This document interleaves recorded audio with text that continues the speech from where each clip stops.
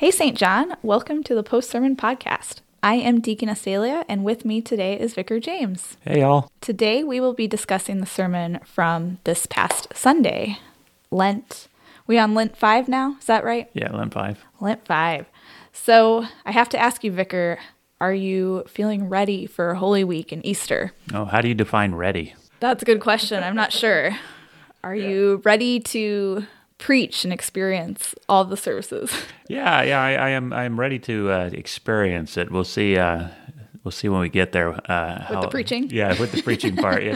It's easy to think about it, in advance, but once you're in it, it's sometimes it can be a little overwhelming. But yeah, I'm ready to get there and see how it works out. Excellent. We're all really excited. Okay, so let's talk about your sermon from yesterday.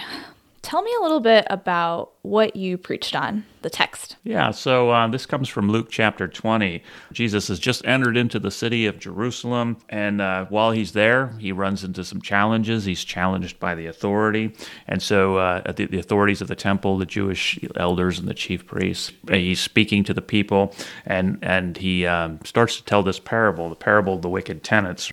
You have these different characters. The owner, of course, is God, right? And that comes from Isaiah chapter 5, verses 1 through 7, all right? It's a direct relationship there where God calls Israel the Vineyard, all right? So he's speaking about Israel. And then the tenants are the religious leaders in the text, and then the servants are the prophets of God.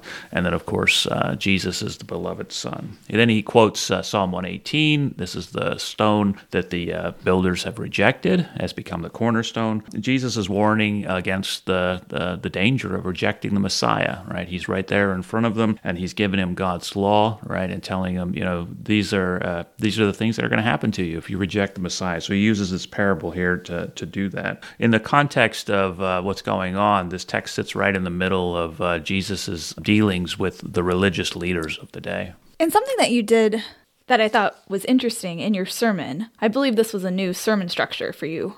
You spoke from the perspective of the scribe, the Jew, and the Roman. Uh-huh. Can you go into detail about that? When I started to look at the text, I decided that it was kind of a hard text, first of all, because there's not a lot that's really applicable, right?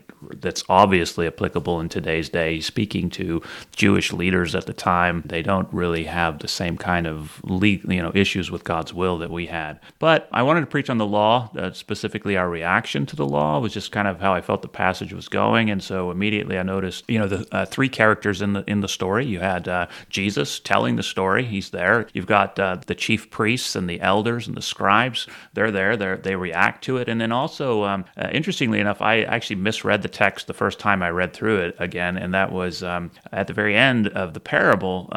Jesus says that they're going to come, that the vineyard owner is going to come and take away the vineyard and destroy the tenants, right? And then it says they react. They cried out, "Surely not!" Right? And I just assumed when I first read it that was actually the scribes, right, calling out, but it's actually not. It's the people. When you go back to the very beginning of the text, it says Jesus was speaking to the people. And so you actually get a third character in here, the people, right? Because they're the ones listening to Jesus speaking. And so they're reacting in despair over his pronouncement. The scribes act in anger.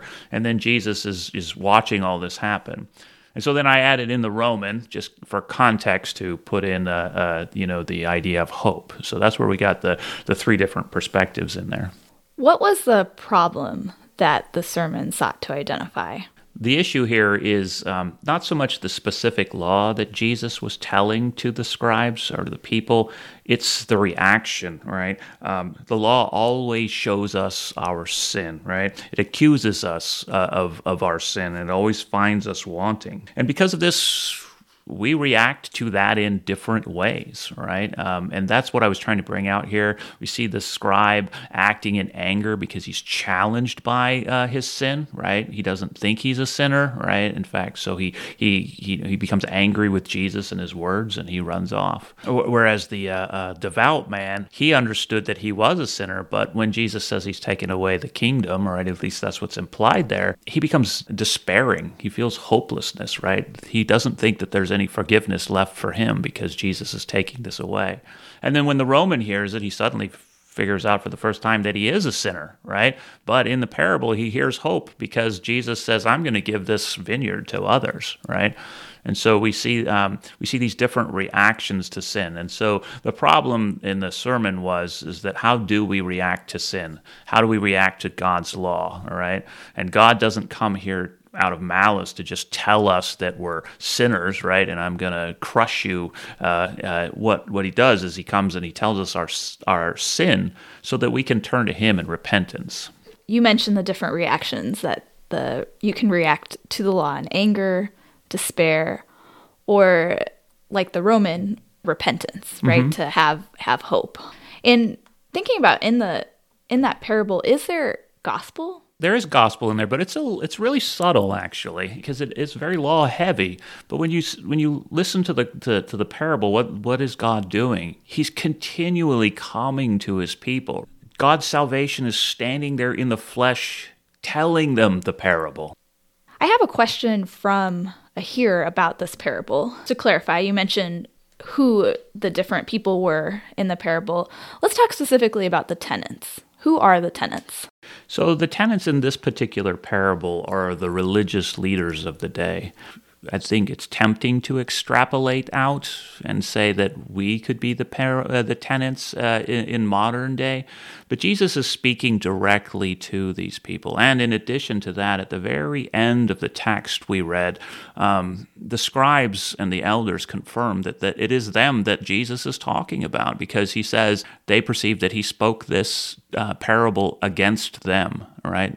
Not even just about them, but against them personally, right? This is specifically a parable that he was speaking to them. Yeah, so while it's tempting to look at it, and I think that there's probably, some crossover there, but this parable, he's speaking directly to them. Okay, so it's not necessarily talking about all of mankind or us here. Then I guess a follow-up question would be, how then does this parable apply to us? When we look at the parable in general, it's God speaking the law. And so how does the parable apply? It's how we react to that law. How do we hear that law? And so like we talked about already, we react in different ways. We react in anger, despair, or hope. We're really not that far from the chief priests and the scribes, right? No, not really. Just a different law that's being preached. Well, thank you. This wraps up the episode for today. Thank you for listening to today's discussion. In case you missed today's sermon or want to listen to it again, the link to the sermon is in the show notes. You can also find the sermon on our church website, stjohndublin.org. If you, the listener, would like to submit a question about a sermon, please email us at podcast@stjohndublin.org. Or if you'd prefer to text a question, please text the phone number found in the show notes. Thank you, Vicar, for joining me and for feeding us a word this week. Thanks for having me. All right, bye.